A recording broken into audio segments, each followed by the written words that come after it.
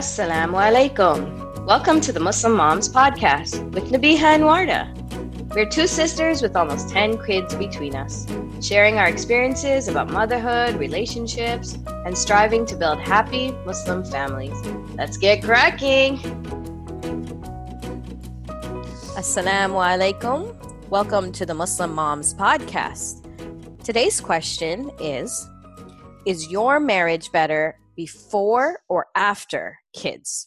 Warda, I'm going to ask you right off the bat. What do you think? Well, the optimist in my blood has to say yes, because, literally my blood type is B positive. So I want to say yes, marriage is better after kids. Okay. But if I'm being completely honest about realistically right now being a mom of 3 kids 4 and under, I would say in the moment that I'm in the phase I'm in right now, I would say definitely not. It is extremely hard to maintain marriage, a peaceful, happy, wonderful marital relationship while still managing all of the things. So the cynical part of me wants to say no, but I know that this phase is kind of a moment. So I'm optimistic to believe that it is a moment and it's not going to last forever. But you're someone who has older kids, so I'm interested to see what you think. Well, that's interesting that you say that. So if I'm understanding you correctly, the honest answer to the question, and the question is, let's say it again, is marriage better before or after kids? And you're saying before. No, I'm saying that the general, yes or no, before or after? I believe I'm a big picture person, so I would definitely say after, because I believe overall marriage is going to be better after kids and as a big picture. But I'm saying in my moment where I'm in right now, I want to say it's better before, because it's so hard in this phase of having such young kids, so many young kids. That so based on your moment, it's before. Yeah, but trying to push you let's down, discuss it a little bit. Pin you down to something. I mean, obviously, it's going to be. No. If it's my overall answer, it's after. I got it. Yeah, for sure, it's after. But you're saying based on the moment and the time I don't want to discount the reality of that it's not easy right now. And if I wanted to think about what was easier, definitely before was easier. But I do believe that there are some huge pluses that make marriage better after. And that's what we should probably get into. And again, I don't want to come off as trying to pin you down to one answer or not, because it's a very complicated question in the sense that you can argue both sides. I mean, I have my earlier, and if I was to answer it, I would say after. Just because, and that's not even considering the kids part of it, that's just because in my marriage, I had a very difficult beginning part, and it was hard for me for us to find our rhythm together. So I know both of us recently celebrated very momentous anniversaries. I celebrated 15 years of being married, and you were 10 years of being married. So that is something that we should both be proud of. Congrats and happy anniversary. What'd you do for your anniversary, by the way? Thank you. Well, we are in quarantine, so we didn't do much, but I'm kind of viewing it as our 10-year anniversary. So I'm not looking at it as a single day. I'm kind of celebrating the entire year, and I have some plans in mind of things I want to do to make this year memorable for us and kind of capture the memories, but we'll see what happens. But yeah, we just had a nice dinner and enjoy time together. And I don't see it as being over. I plan to celebrate a few more things. That's a good way to look at it. Before the year is up. That's a very nice way. For us, basically, we had, it was so nice because, again, in quarantine, it's very difficult. But my husband went out of his way to get lobster and some kind of salmon thing with fish and stuff. And he wanted to cook all of this all by himself. I offered to help. And I don't know how he did it, but he cooked this lobster tail and some salmon and had the roses. He went all out. It was amazing. And because our anniversary turned out to be on a Thursday, he took off the Thursday from work, and the Friday was a holiday. So we had basically a whole weekend of just celebrating. It was so beautiful, the entire weekend with our family, our kids, they were all partaking in it, but we had our special dinner by ourselves. But, I think it's important to celebrate anniversaries and just kind of mark it. We always look at our wedding video and look back at the times. We just have a good laugh with it, our wedding album, that sort of thing. But it is different being married without kids versus being married once you've had kids. And I get exactly what you're saying in terms of the moment of time of having, especially young kids, you have a very new baby. I mean, it's extremely difficult when you think about it to really put your marriage as the forefront when you have a child who literally needs to be changed, fed, depends on you. So I get that point of what you were trying to say. Well, that's funny though, because I think the reason why marriage is better after children is the same reason why it's not as good, or why some people would argue that it's better. The children make it better, but they also make it harder.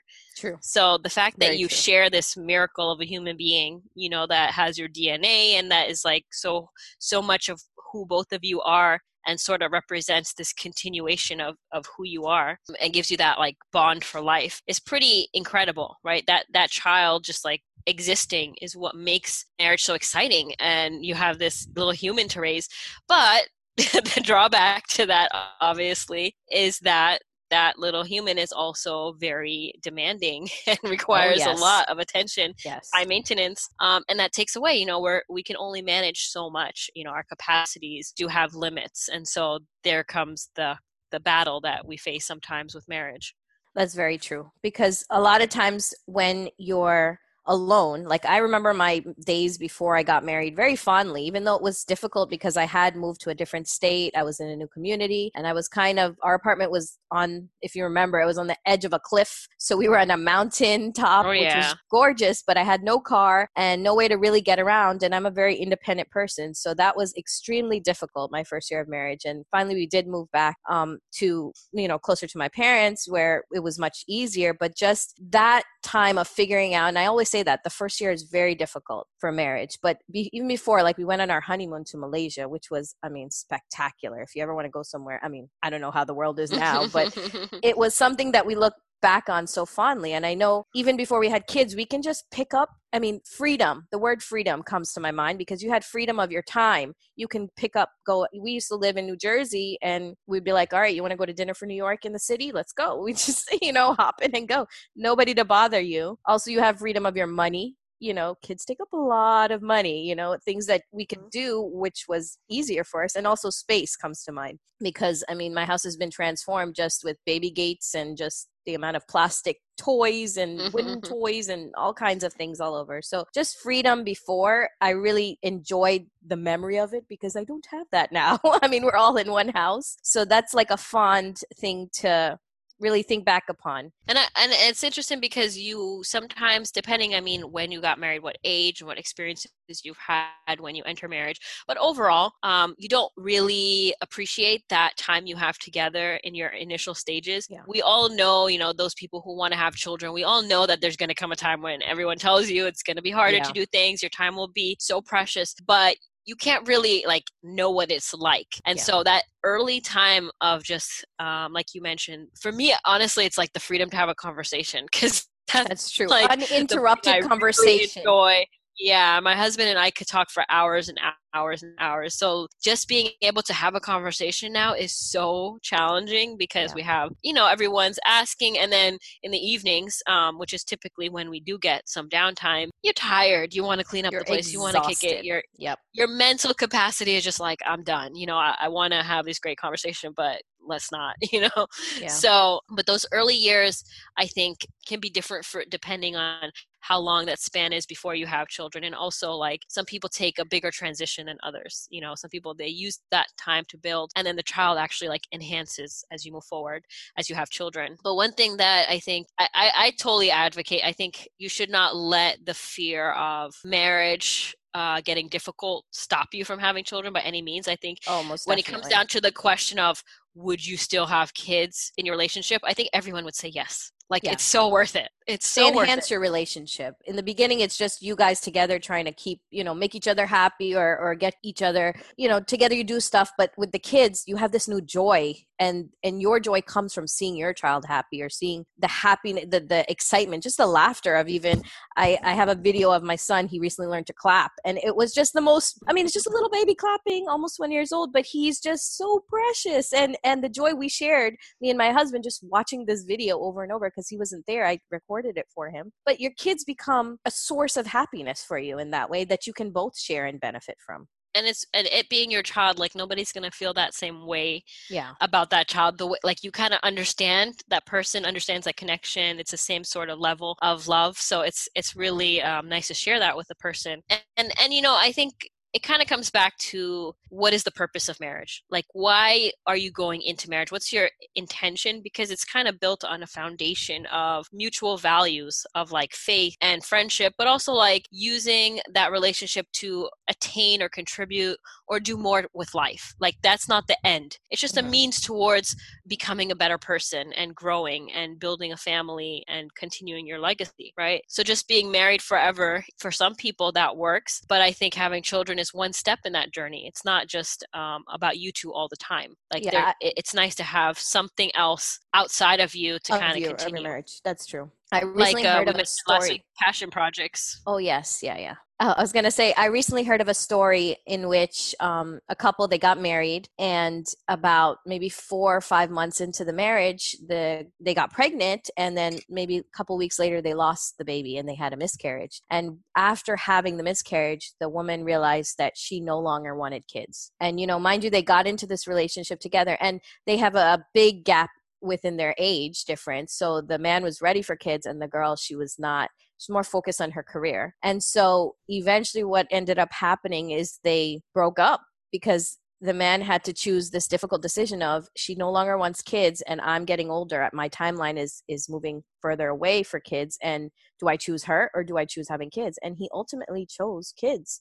And I was, you know, in reading it and hearing, you know, how painful it was for him, he made that decision. And I know there are some women who choose not to have kids. That's their own prerogative. That's their choice, as you know, it should be. But as we move into marriage and just in general, kids are, a lot of people, they tend to expect you to have kids. And I know talking about it in the beginning is important as well. Like before you get married, that phase of, you know, asking questions, and that's something that you should ultimately ask the person. If you're someone who's getting engaged or, you know, talking to somebody, find out if they want to have kids now before you jump in and then realize later. Yeah, and I think for most people, like you said, they do go in wanting to be a parent. I think the problem sometimes lies in the timeline.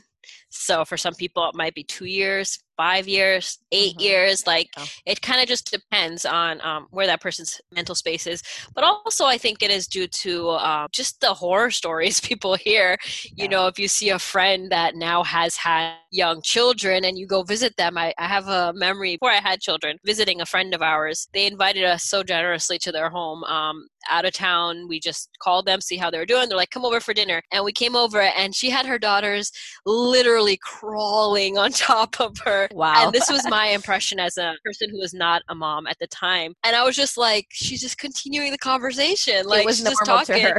And it was so distracting to me. I was like, how could she even keep track of what she's saying? Now, being a mom, I totally get it. I'm like, that is either you don't talk or you tend to your kids, because you kind of adapt. You learn to have conversations beyond the distraction. And honestly, like, that's just where you're at when you have little kids. So that could have deterred me, or, you know, made me think like, I don't want to be in that situation. And I think when people see new parents, especially if it's like not an ideal situation, the parents may be struggling financially, or, you know, maybe they're having a really hard time with behavior problems, or, you know, whatever situation, it makes people get a little more scared at thinking like, okay, maybe this is something I want to put off.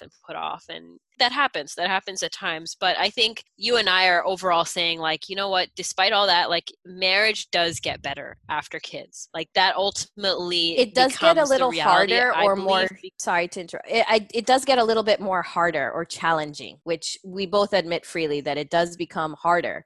But overall, I think it does get better. You're right. Well, I think depending on what situation. So the way I kind of look at my situation, a lot of people who are in my case when you have like the younger kids phase or newborns, is you just lower your expectations, honestly. That's for that true. Moment of time. Like, expect less romance, expect less intimacy, expect less physical upkeep. Like, that's just not something we should strive towards, but it's more of like being realistic. It's the reality with of where you're at that moment, and that it's not going to be forever. You know, it's just at that moment, it's kind of like going to the gym is the best analogy I could think of, or fitness in general. Like, you have to be put through challenges and difficulty and obstacles, but you're doing it for like an ultimate goal of like achieving this great, fit, healthy lifestyle. Marriage is something like that. Like, you're going to have certain times that it's going to be harder, and you're going to have to go through things that are unhappy and that are unpleasant, but ultimately you're striving towards a long-lasting marital relationship. So you're getting towards a goal of being closer, more connected, having a stronger relationship, and more opportunities to grow as an individual. I think anything worth having is going to take some discipline or commitment through it. And I think a lot of times people don't realize that you really have to work at your marriage. It's not something that's going to come about. And I know, looking at great marriages, an example would be our parents. Their marriage they've been married for 37 plus years, maybe longer. I mean, they've been married for a while. And I remember growing up specifically that they would have every Wednesday night was their night. It was like a date night. They'd hang out. And we knew that as kids looking at them. And I even asked my dad, even today, I was like, do you guys still do that? They still do have that time of quality time where they sit and they, do things together. So I think making time for yourself is important. What would you say that you do now that would help keep your spark alive in your marriage? Do you have any suggestions or things that would be helpful? Honestly, I feel like putting things into perspective help a lot, because a lot of times we let our heads cause more problems for us than good. True. But if we kind of reframe the way that we look at our situation, it can do wonders, because there's so many things we're not in control of in life in general. I'm hearing people say about this quarantine, like, there's so many factors we can't, and COVID and coronavirus, all these things. There's so many things we can't control about a situation. So let's focus on like what we can control. And one thing that we all have control of is how we think about a situation, how we look at it, and just like refining our lens. So it reminds me, I was just thinking about this earlier, the story of Salama. May Allah be pleased with her. She was the wife of the Prophet sallallahu alaihi wasallam. And in her story, I mean, is an incredible story. And just to give a quick excerpt, I mean, she was separated when she accepted Islam. So many things happened to her, so many trials that she went through. And one of those was that she was separated from her husband because her tribe wanted to keep her in the city of Mecca, and her husband went on to Medina. And then on top of that, she was separated from her son because the tribe took claim to the son. So she's dealing with the situation of being separated from her husband and her son for an entire year. She would go and cry in the spot where they were separated every day, asking Allah, for patience. And that's really tough to deal with. And she's doing it for the deen, is why they, separated them. I think about stories like that, and I'm thinking, like, for me personally, like, I'm not facing that type of trial. I'm not being given these type of obstacles. And if we see, people who are given such hardship, like, honestly, like picking up my son's really messy eating banana on the floor in the morning, that can seriously like anger me, change my perspective a little, and just say like, look, he's going to learn how to eat one day. Like, I'm looking at the other kid, he knows how to eat clean. This kid will learn too, like, it's not forever. And seriously, is it worth my stress, my anger, like ruining my relationship with my kids, my husband? It's not. It's really not.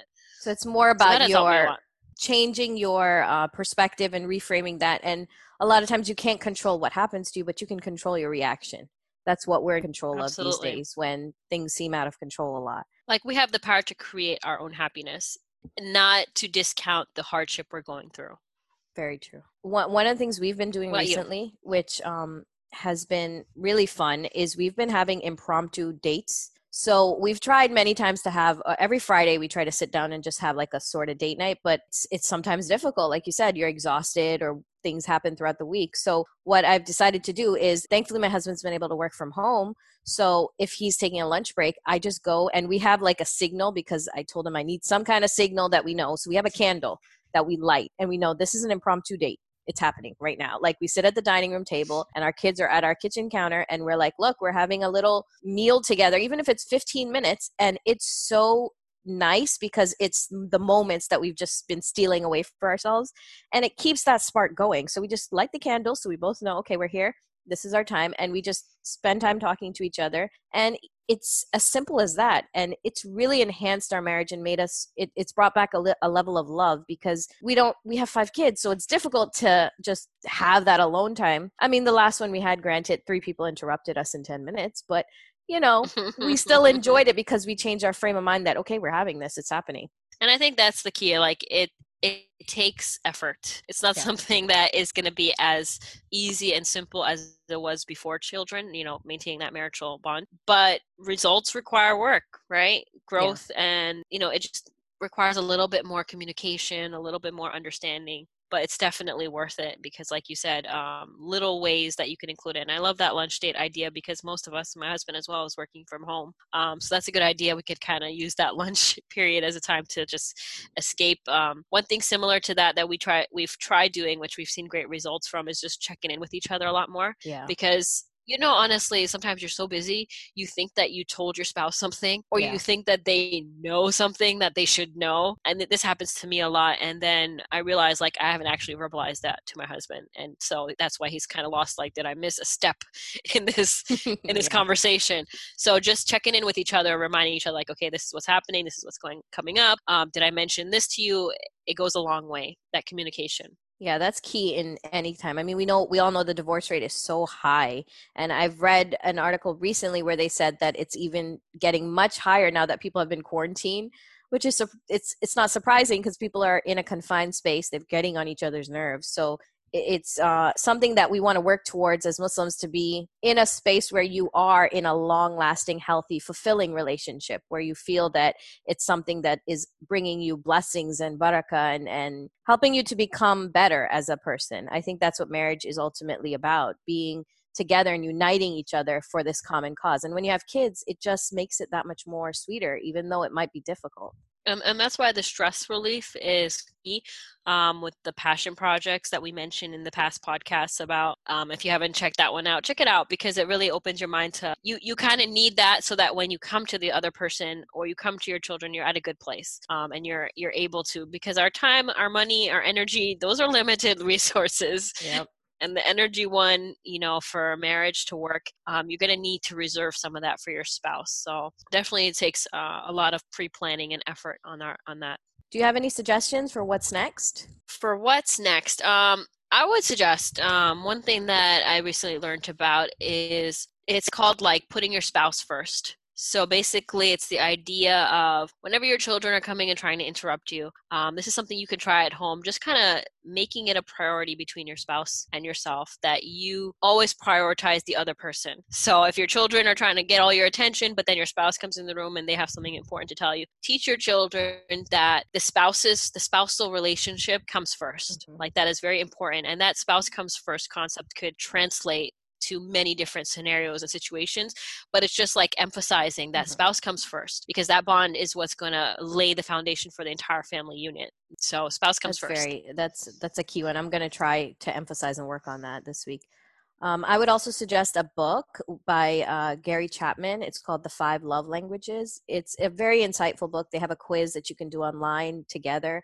They also have an apology language, which recently I took, which was interesting. It tells you how an apology will be received. The 5 Love Languages is a book that it tells you about how you receive love. And sometimes we give love in terms of the way we want to receive it, and the other person is not receiving it. It's like speaking 2 different languages. If I speak Chinese and my husband speaks German, and we're talking to each other, nothing is being communicated. So it's a very useful book.